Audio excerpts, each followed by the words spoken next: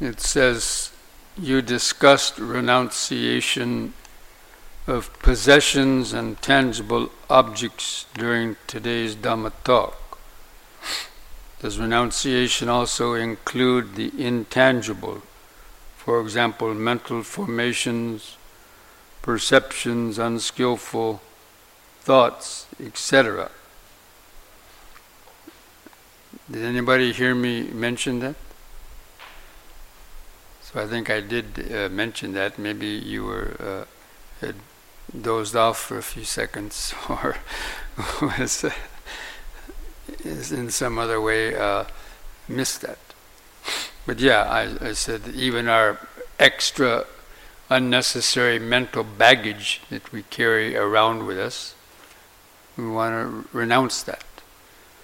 And that includes negative thoughts and any other types of things that you're still clinging to, that don't bring you any real sort of benefit.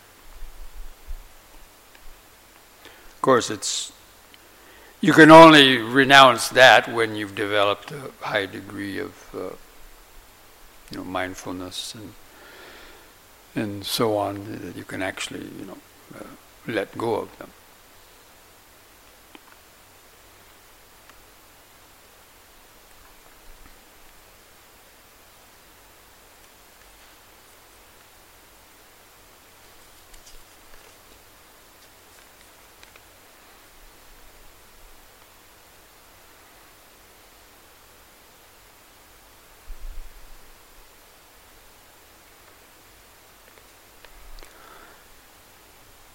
Yesterday, you said we shouldn't turn outside for satisfaction because the world doesn't care and most people don't care. They care about themselves. How do we find love and happiness in a world like this? Now, I may have mentioned something like that most people don't care about you, and because but of course there are exceptions. Your close family members and other people may care about you, but I'm talking about the world in general, and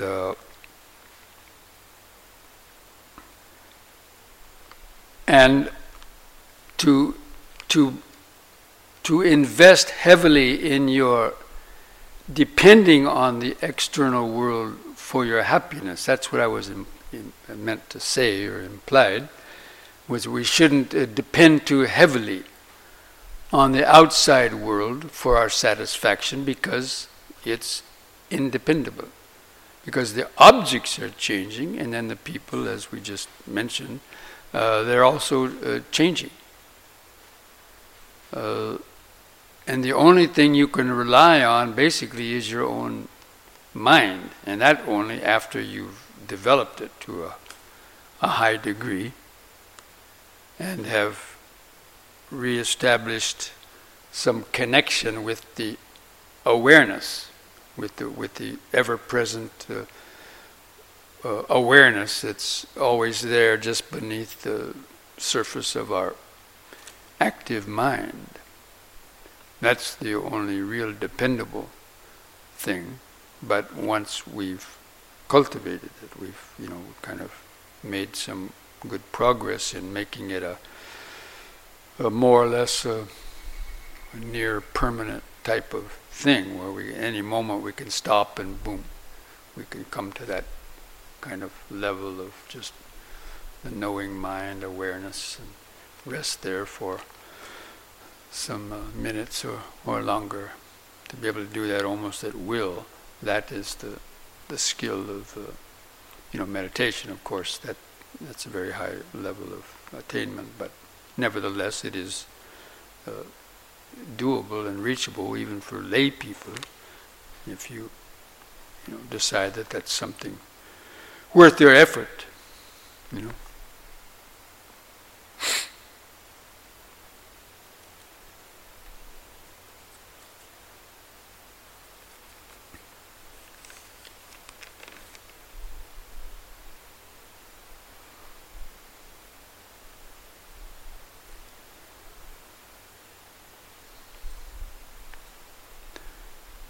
How does one distinguish between the ego and the mind?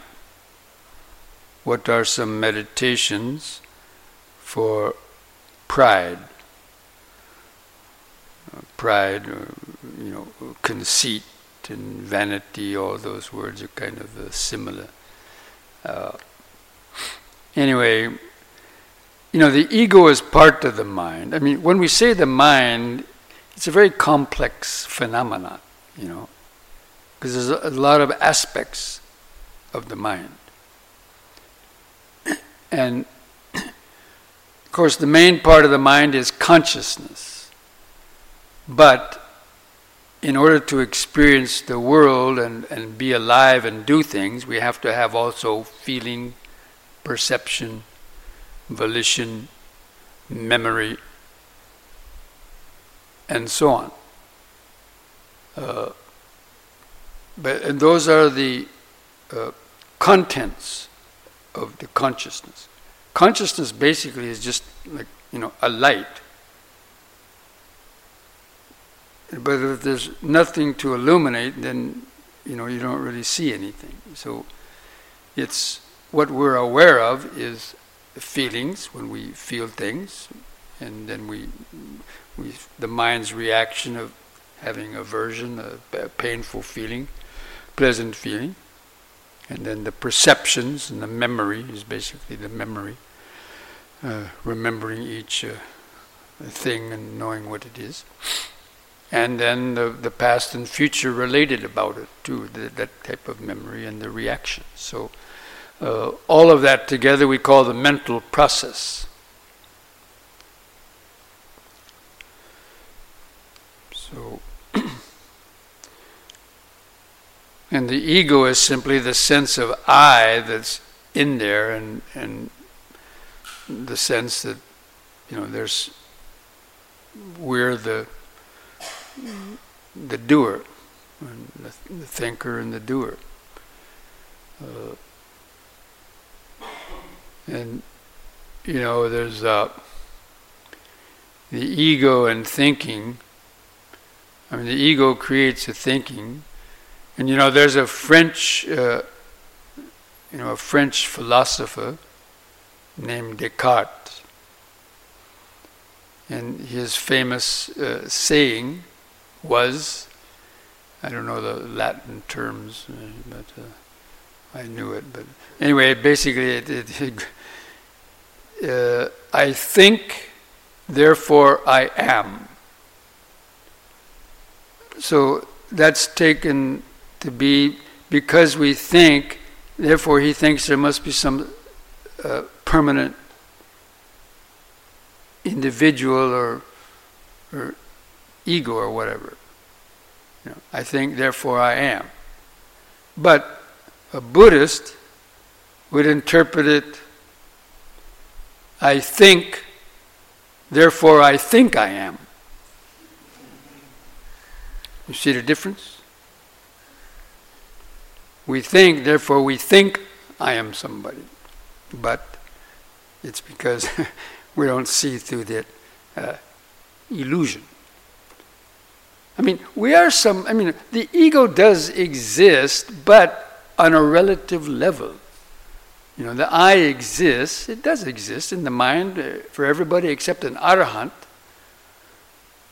The I does exist, but it's not a permanent entity. That's what you have to understand. On a relative level, yes, of course, it exists, and we need it to a large extent to, function in the world. But it's not doesn't have any absolute permanent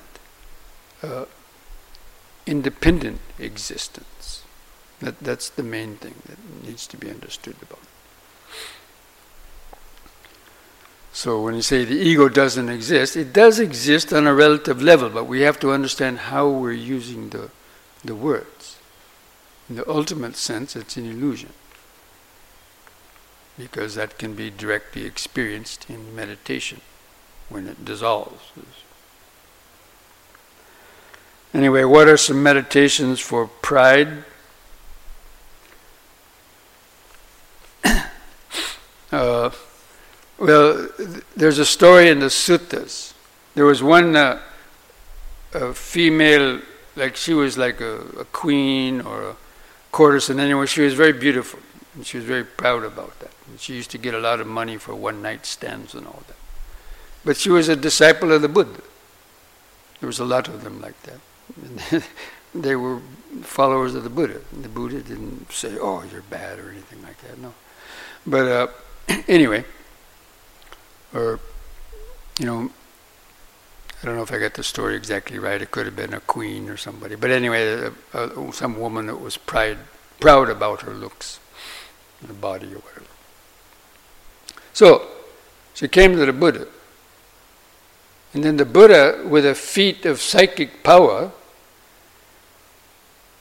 he caused her to have like a flash of images from what she looked like now, flashing it ahead 50 years, a new image every 2 or 3 years, until it was just an old withered up, shriveled up, 100-year-old person, and then falling down dead. So that's a psychic power that Buddha could kind of put that into somebody's mind. And she saw that. And it cured her of her pride when she saw that, because so that's just an example of I don't know if you can try that yourself, but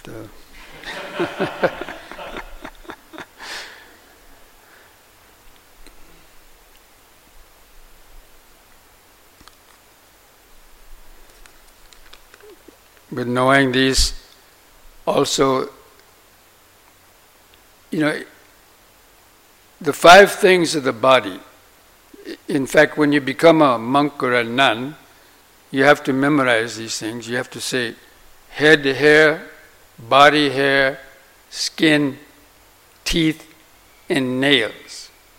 These are the outside of our body that everybody sees. When you see the outside of the body, you see hair on the head, you see hair on the body, if you have some, teeth, of course the skin, and the nails.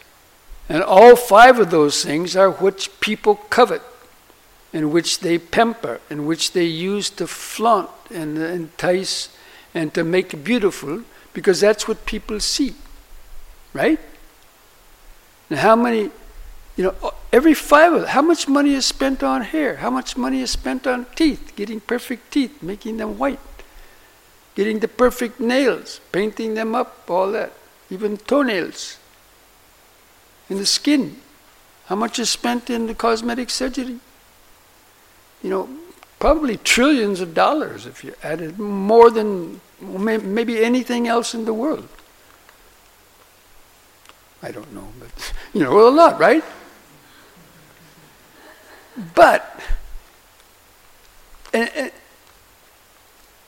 if you take all that away,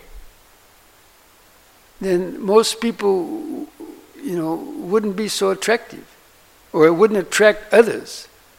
But you have to paint yourself up and then do all kind of things, have the perfect everything then. So that's vanity and pride, about that. But you take all that away, and where does that go? I mean, some people may be all right looking without any of those things, but still, it's subject to change very quickly. You could get a skin disease, and your skin could all of a sudden, get all kind of, what they call it, plaque psoriasis, or whatever it is, but various things, or, anything could happen. Your hair could fall out. All these things are subject to impermanence. So this is also a meditation, meditating on these things. And this body isn't all that flattering. Especially, people who may not have the perfect, which most people don't, right? So, but we have to cover it up, and we have to put on clothes, and we have to do all this stuff, and then, you look like a little Barbie doll. But, or men as well.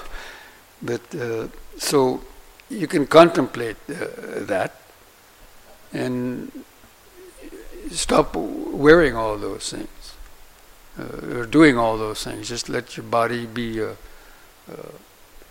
go back to its normal. Stop taking a bath every day. Or putting on deodorant. See, it's only this thing that makes the body seem to be something pleasant. Otherwise, without that, the body is not all that pleasant. See, it's an illusion that people have created. And it brings a lot of suffering. Because if you don't have the means to do all that, then people feel they feel like they're inferior or something. And all this glamour that in the world, it's really something else. Okay. If we don't become attached to one person and love many, how do we form long-term committed relationship like marriages? No, a person can, unless a person decides they really want to attain enlightenment in this life, or they want to become a monk or a nun, but you can have a relationship, but don't jump into it too quickly. Look at a lot of the broken relationships are people that got married too quickly before they knew the other person.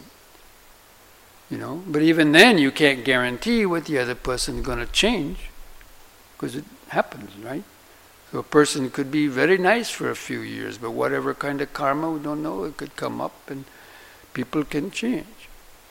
And if you're willing to accept that, and if you need that kind of feedback, or you want to have a family, there's nothing wrong with that, but you have to know that it's got a lot of heavy karma comes with it. And if you're willing to accept it, and accept the suffering and the hardships that come with raising children, let's say you have a husband, and after the children are born, the husband, and then the person has to raise the kids by themselves, and this is very difficult, especially if they don't have a high-paid kind of skill, and there's all kind of problems arise. So you got to think very carefully before getting into relationships. But there's no problem with that. I mean, we have to have marriages, and we have to have kids in the world so people can be born. But just know that it's subject to change. And it's a very heavy karma. It's not something, once you have a kid, it's a lifetime, right? I mean, those who are parents. I don't know, I'm not a parent, so, but, it's a lifetime commitment. You just can't leave the children there and go away. Although some people do that, but then they cause the child suffering. So it's not just you, so be careful whenever you decide to do that. And but if, many people have satisfying relationships, yes, also. So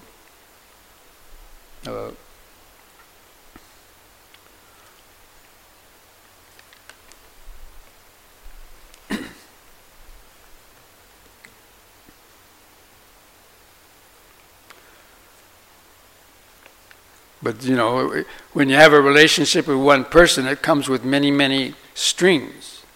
And the other person has many, many expectations. And it limits your ability to meet other people, because the other people get jealous. Oh, they don't want you to go around and meet other people and do things, because, they get jealous.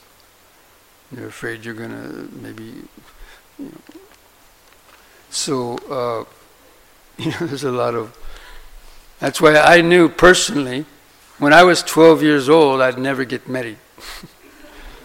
I had that intuitive insight. Mainly because my sister got married young, and she had a lot of problems in her marriage, and I thought, why do I want to get myself involved in all that kind of problems?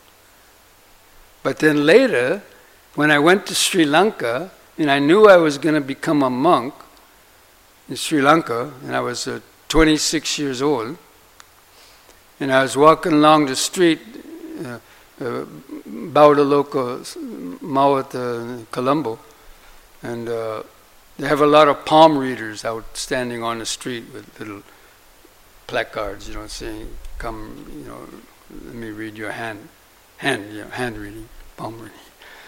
So, I used to never do that. Go get it done. But this time I thought, and I was going to be a monk. My ordination was a week away. And so I thought, okay. So the guy gets my hand. Then he goes, "Oh, if you're not married before you're 27, you'll never get married." And the next week I became a monk, and 2 weeks later I turned 27. So, and then I believed in that kind of thing.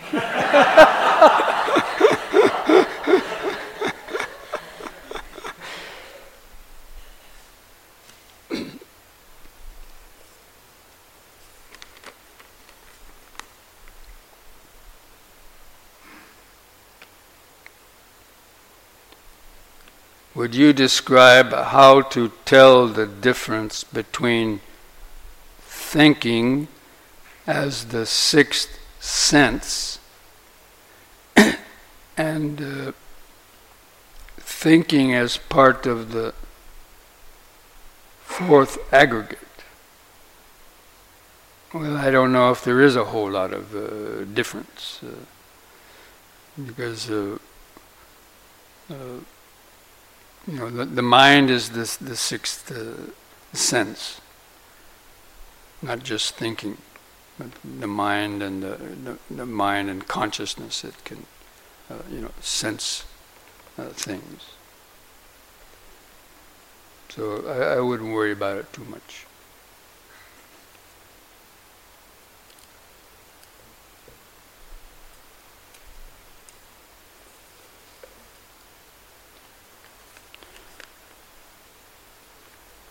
The fourth aggregate is more than just thinking. It's the whole mental formations and so on.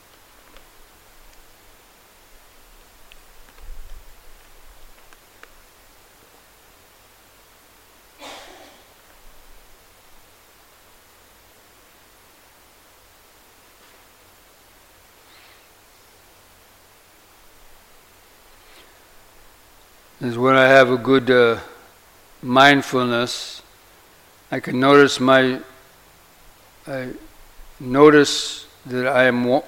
can notice the things I want to say to others. And so I examine why I want to say them. Much of the time it's just to portray or prop up my image I want to have. That's true. Just to feed the ego. That's very true. It's a little unsettling. Realizing that so much of what I've said, done in the past was such a shallow reason to reinforce the image of me as funny, smart, or whatever. That's true. That's much of our talk is that, including this malicious gossip that I was mentioning today, and even frivolous talk when we get talking with others and so on, boasting, and exaggerating stuff to make people think we're something, and all that. Everything comes back to the ego. You can't get away from it. The ego is behind every single thing you do. That doesn't mean everything is bad necessarily. We can. With this good ego, you have a sense that, okay, I'm a meditator, I want to do good, I want to change my mind, and you lead a good life, and if you do that's okay. We need the sense of self to practice, because it's kind of a catch-22, because we have to use the ego to practice, but in the end we have to give it up to attain the highest level, but we can't give it up right away. And so that's why you have to have a positive self-image, not the negative one. And you have to tame the ego. You have to tame it, not get rid of it. You have to tame it. So it doesn't do things that cause you, regrets and fear and worry and, suffering. And so that's what we're doing in meditation. We're, taming it, not letting it get out of hand. But we do need a certain amount of it to basically to get by in the world. But not to believe it's something real. We use it, but we don't believe that it's something absolutely real. We use it just as a necessity.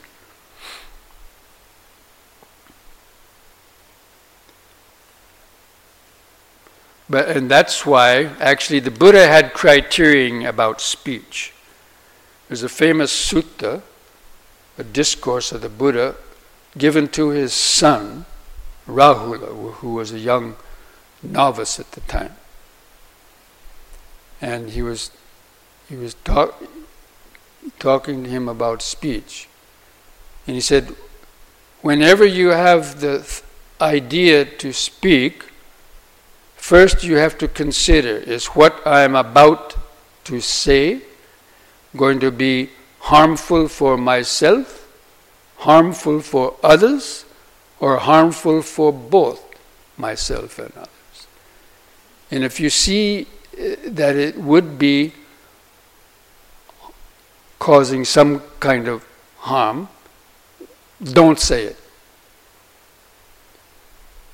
And then that's even before you start to speak, and then while you are speaking, if while you are speaking to somebody you realize that, what I'm saying is not very cool, zip it immediately. Don't carry on the conversation. Start to cough and say, excuse me, I think I'm sick. Well, maybe not that. And then, after you have spoken and you realize that you did speak some unskillful language that's going to maybe come back to you or hurt the other person, then, vow not to do it again. And that could be the same criterion that you apply to your actions also. So, because the speech again is, has all those, connotations, creates a lot of karma, even more, just as much or even more than our actions. People are not going around physically abusing and killing things all the time, but with their mouth, they're creating a lot more. In fact, there's a saying that every person is born with an axe in their mouth. And that means that they cut off their foot or hurt themselves by, the talk, unmindful talk. And that's why the Buddha had a kind of a unwritten rule or a guideline for monks. Whenever two or more of you are together, speak only about the Dhamma or keep silence. In other words, not to get involved. And he rebuked them for getting, having little chit-chat and so on. He didn't approve of that, not for monks anyway. But, of course, in this day and age, it's hard to do it. But again, the middle path is the criterion. The Noble Eightfold Path is called the middle path. So not indulging in the extremes. We have to live in the world, we have to communicate with people, we have to, have interactions. And so we have to use the Dhamma, use that Dhamma to maintain the middle path and not getting out onto the one extreme of denying yourself any type of creature comfort or any type of little just pleasure, and on the other hand overindulging and so on, or not having any friends or any relationships as opposed to having too many and so on.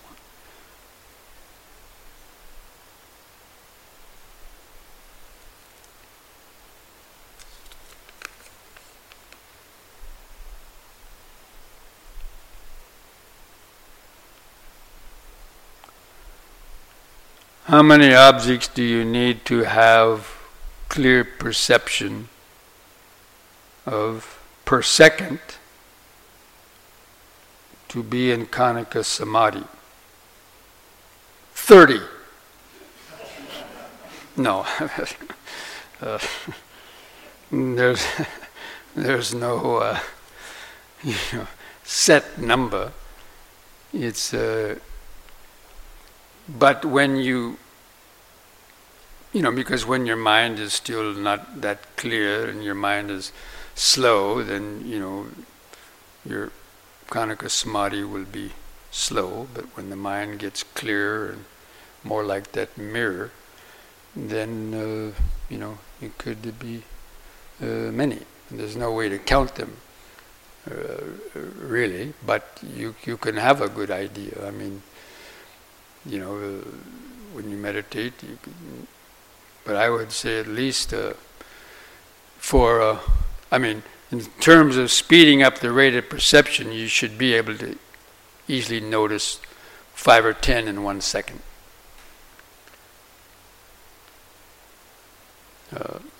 But it could be many more than that too. But it's not that they're one after the other. They're simultaneously. You can hear,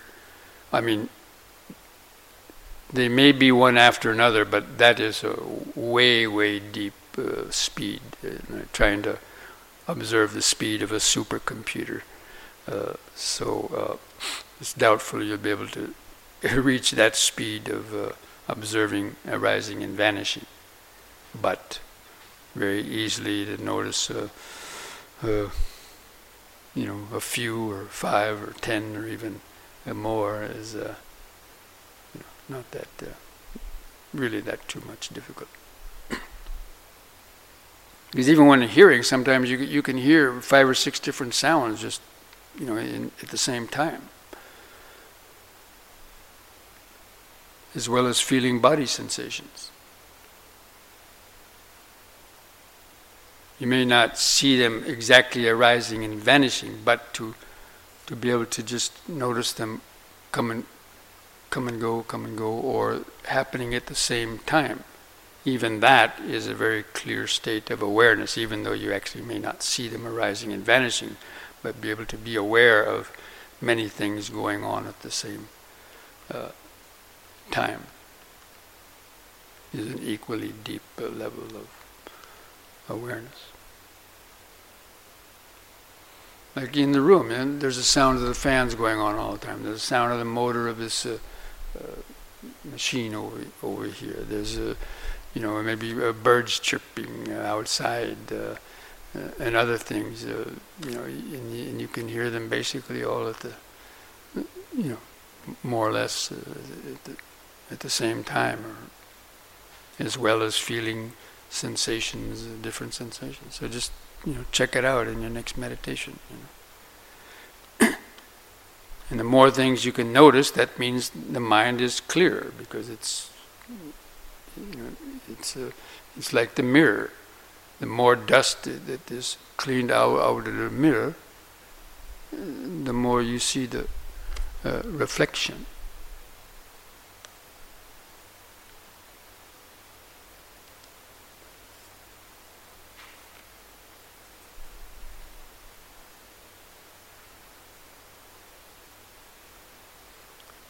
Any good story of yogis or meditators rupturing a blood vessel or tearing a ligament from sitting meditation?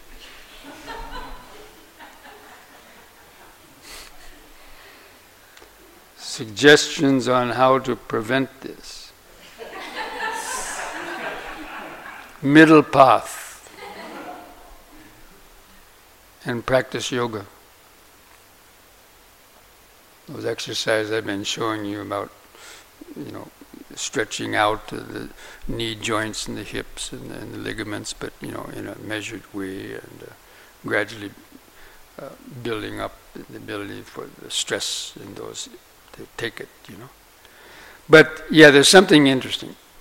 When I first started teaching retreats, this was like back in 1980. 1980, 81 in Sri Lanka. A lot of Westerners used to come up to this place called Nilambi Meditation Center near Galaha. And, most of them were like, hippie types, fresh off the trail, half drugged and everything else, But like I was in the beginning. Anyway. So they came up there to meditate, and I was teaching courses, not the only, there were some other people teaching courses. But then I left for a long time, and then I came back. And then over some period of time, there came to be a new medical term called Nilambi knees. So what the heck? Nilambi knees? Somebody mentioned that. He asked me, do you have Nilambi knees? What's that? Then they said, it was because these meditators that go up there and they're going to, see somebody in a lotus and force themselves to, want to sit in the lotus position when they weren't really ready for that, or maybe not that extreme, but anyway, sitting a long time, and then they got damage to their knees, and they went down to a doctor in Kandy. Some doctor in Kandy is where Godwin Samaratna, the head of the monastery, used to send people down if they had problems, go down and see that doctor. So they went down there. And this doctor had, was hearing all these problems that people were having with their knees, what do they call it, meniscus, torn meniscus, and whatever, the different things. And so he coined that term, Nilambi knees, the doctor. And so when somebody came down and said, "Oh, you got Nilambi knees," and so that became a new medical term, right? So, yeah, it has happened, not to me personally. I mean, I've been sitting in the full lotus position since 1974. I mean, more than 43 years. I mean, for hours, and probably have more than many thousands of hours of sitting in the foot. But I've never had any pain in my knees or any problem with my knees. No torn meniscuses or no anything else. And I don't know why, but everyone's different. But I'm just saying. But the fear that people have about that is, the fear about damaging their knees, and no doubt many people may do that. Whether they did it because they were forcing themselves too much or something, I don't know. Or maybe it's just in the genes or whatever.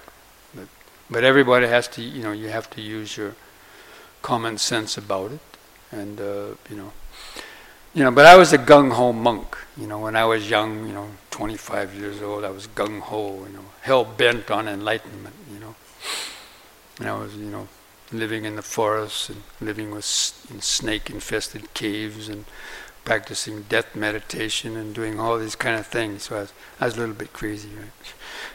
But it seemed to be turned out all right. I don't know, but so.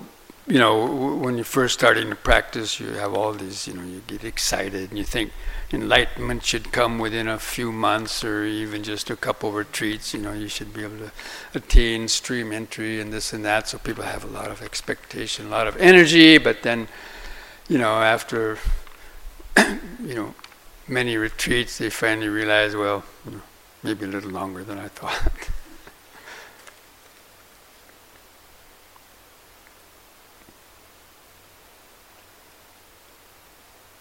what is the most effective way to confess my wrongdoings to the Buddha? Well, you don't confess your wrongdoings to the Buddha, you confess it to your own mind, the inner Buddha. That means the wisdom nature of your own mind. You're acknowledging that I've done something unskillful, and you kind of, when you're saying I ask forgiveness from the Buddha, you're asking forgiveness basically from your deeper mind, from the pure mind, not some external, like a god or whatever. Buddha's not like that. You can pray to or forgive. So it's symbolical when you read these things. May the Buddha forgive me, the Dhamma forgive me. You're addressing your deeper consciousness, so that hopefully you will muster up the strength not to repeat it. That's the main thing. Of course, as monastics, we actually have to confess our wrongdoings to other monks, and then that's like, because then everyone will know what we did. So, therefore, it's an extra kind of incentive not to break the precepts, because then if we confess it to another, they'll say, "You stupid fool! Why did you do that?" Well, they may not say that, but it's kind of that shame, the sense of shame.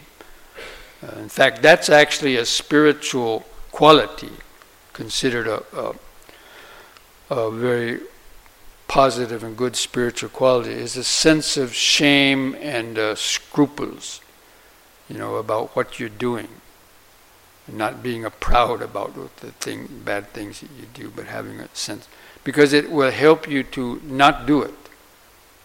It will help you to muster up the energy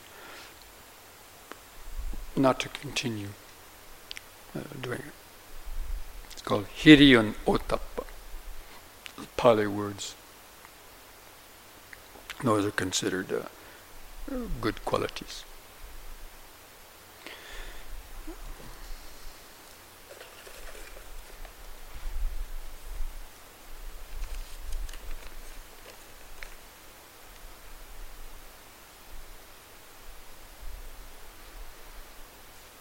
As a devoted lay person, without likely ever becoming a monk, how do you know? How can I best practice the Dhamma? I didn't know I would become a monk when I was, even 21 or 22 years old. Minding my own business. I followed the hippie trail over to India, staying stoned on LSD and hashish, and even got put in prison in Afghanistan. I was lucky to get out with my life. Went to India, and just by whatever, I bumped into somebody that started talking about meditation, and what meditation? And it like struck something deep inside. That's what I got to do. Of course, I had done this paper on Buddhism that I already mentioned before that, so I knew a little bit about the Dhamma, and because I was staying stoned and I did foolish things that got me put in prison in Afghanistan, my sentence was $500 fine or life in prison. Fortunately, I had $500. But anyway. So then I thought, I got to India. Actually, I was passing my way through Nepal to go trekking in the Himalayas, because all the hippies were going there to Nepal to go trekking in the Himalayas. And so I went through Sarnath, which is the place where the Buddha preached his first sermon in India, so Buddhist holy place. And I went through there just because, okay, I had studied Buddhism. I thought I was on the way, so let's go check it out. And I was sitting there, and then I was, just thinking, trying to remember what was the Buddha saying about.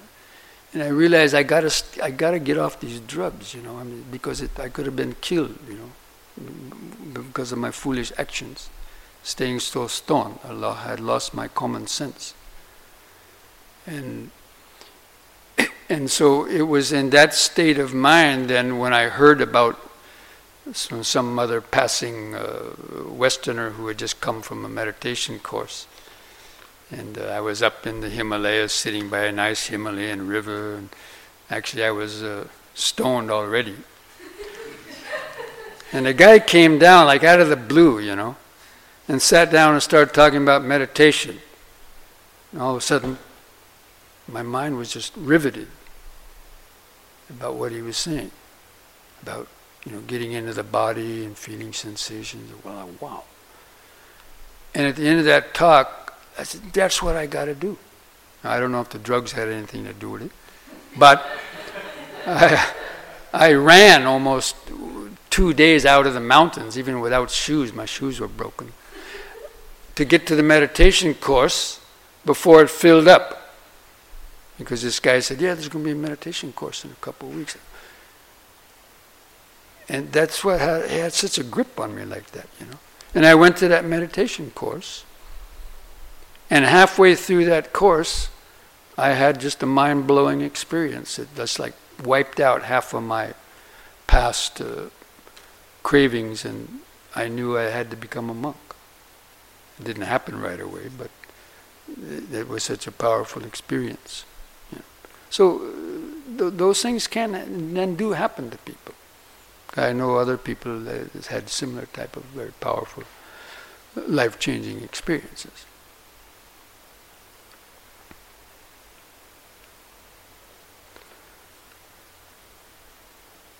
So anyway, on the last day I'm going to be giving some other pointers about how to practice the Dhamma in the lay life. Apart from what I mentioned today, which is sort of a foundation, but there's some other things to help, kind of.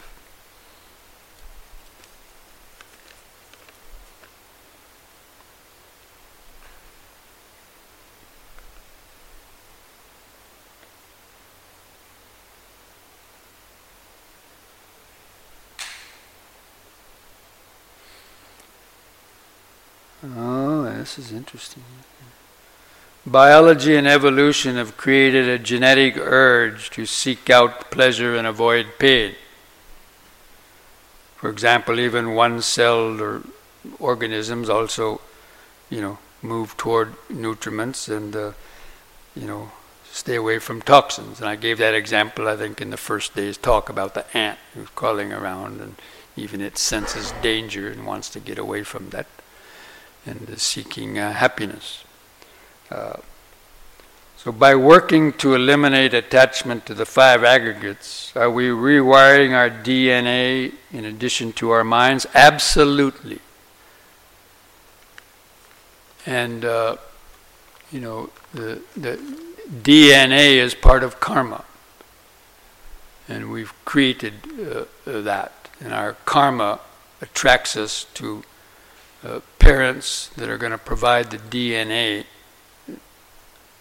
to the new life that will help them. And you can even change your DNA now in this life over a period of time to a certain extent. If you develop that deep level of mindfulness and wisdom, this rewiring the brain, changing one's habits, and so on. That can alter the DNA and the way that you change, and even the brain. If you start to experience altered states of consciousness and start to be able to quite frequently enter deep meditation states, that's also going to dramatically affect the body and the mind.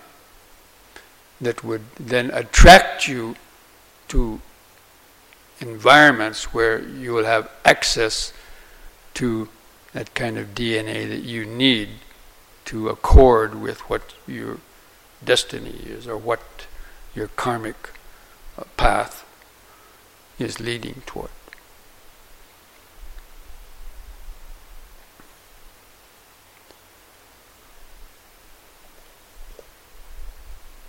That's why everybody is born basically because of the past karma.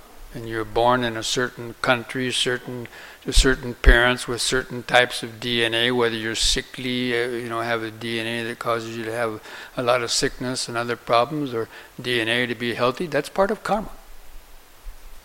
The past karma.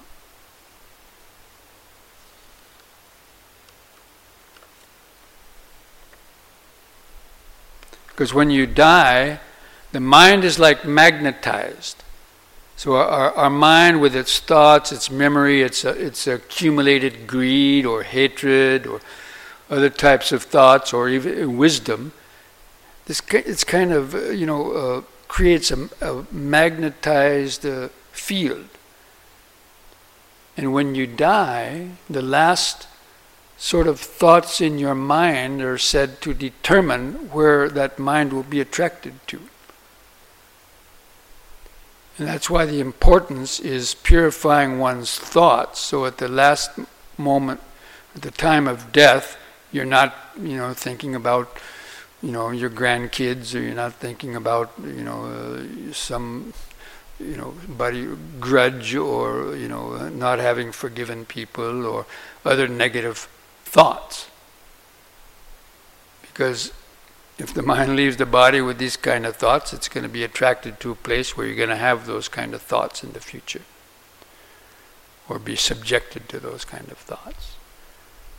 But if you're free from that, and you have thoughts of very, very positive types of thoughts, and thoughts of wisdom, and letting go, having let go of greed and hatred to a large extent, and developed consciousness, then like a magnetic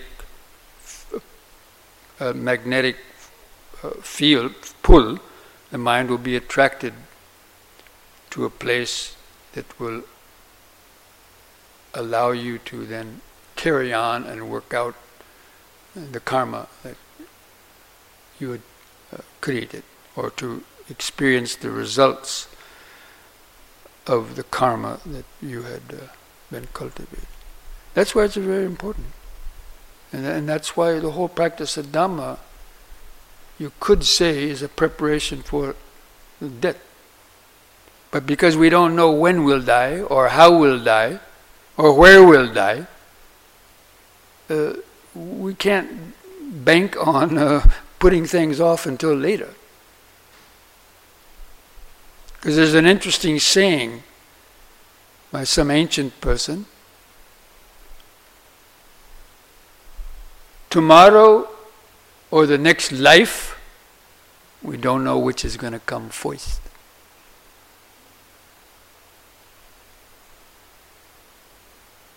There's so many people who thought they were going to live for, many more years, and they were dead the next morning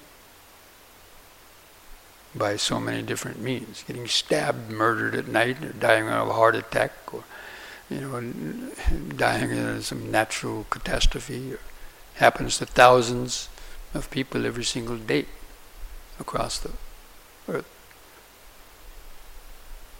That's why we shouldn't say, I'm going to put off practicing until I retire, or put off until later, because there may not be a later, or much later. Okay.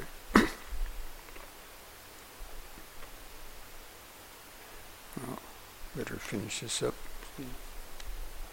Okay. Would you please elaborate further on balancing vipassana and samatha practice, and how the two complement one or another? Maybe tomorrow. It's too complicated, right? It take too long right now.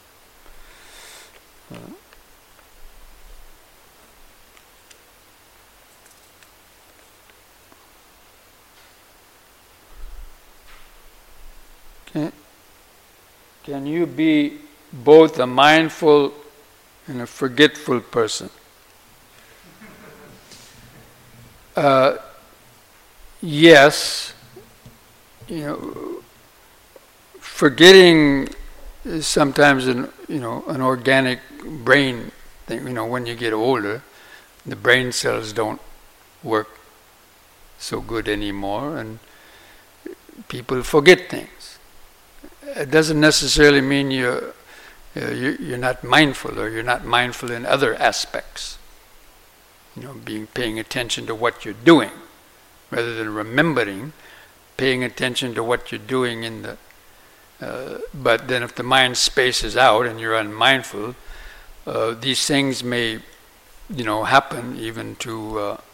We don't know. There hasn't been any research done about enlightened people and who have become ill, at least not any that I know of, and how that affects their cognition.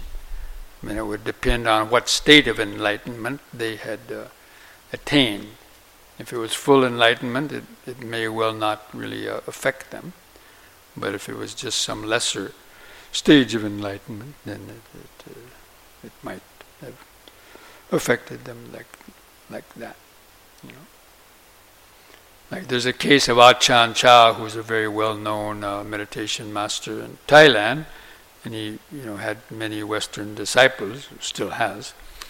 And he was sick for almost 9 years in a semi-vegetative state.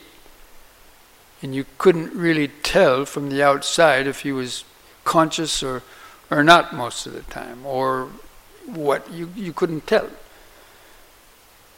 if he was mindful or not. There's no way of knowing.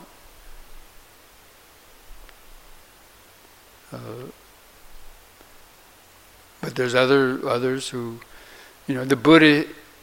Of course, the Buddha, that's another story. But he said even when he was near his death, of course he died at fairly young, 80 years old, but he said that he could give a Dhamma talk day and night for many days and never repeat the same words twice, or the same phrases twice. That his knowledge and memory was so vast. But that's a Buddha, and a Buddha has many more qualities than even just an average enlightened person.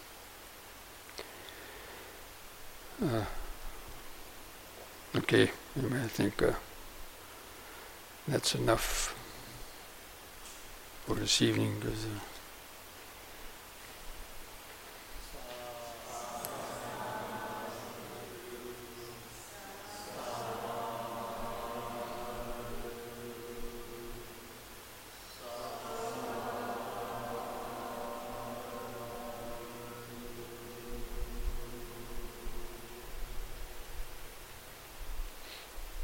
Well, my mother just reached 100 years old last week, and her memory is fantastic, but now she forgets a couple of little things.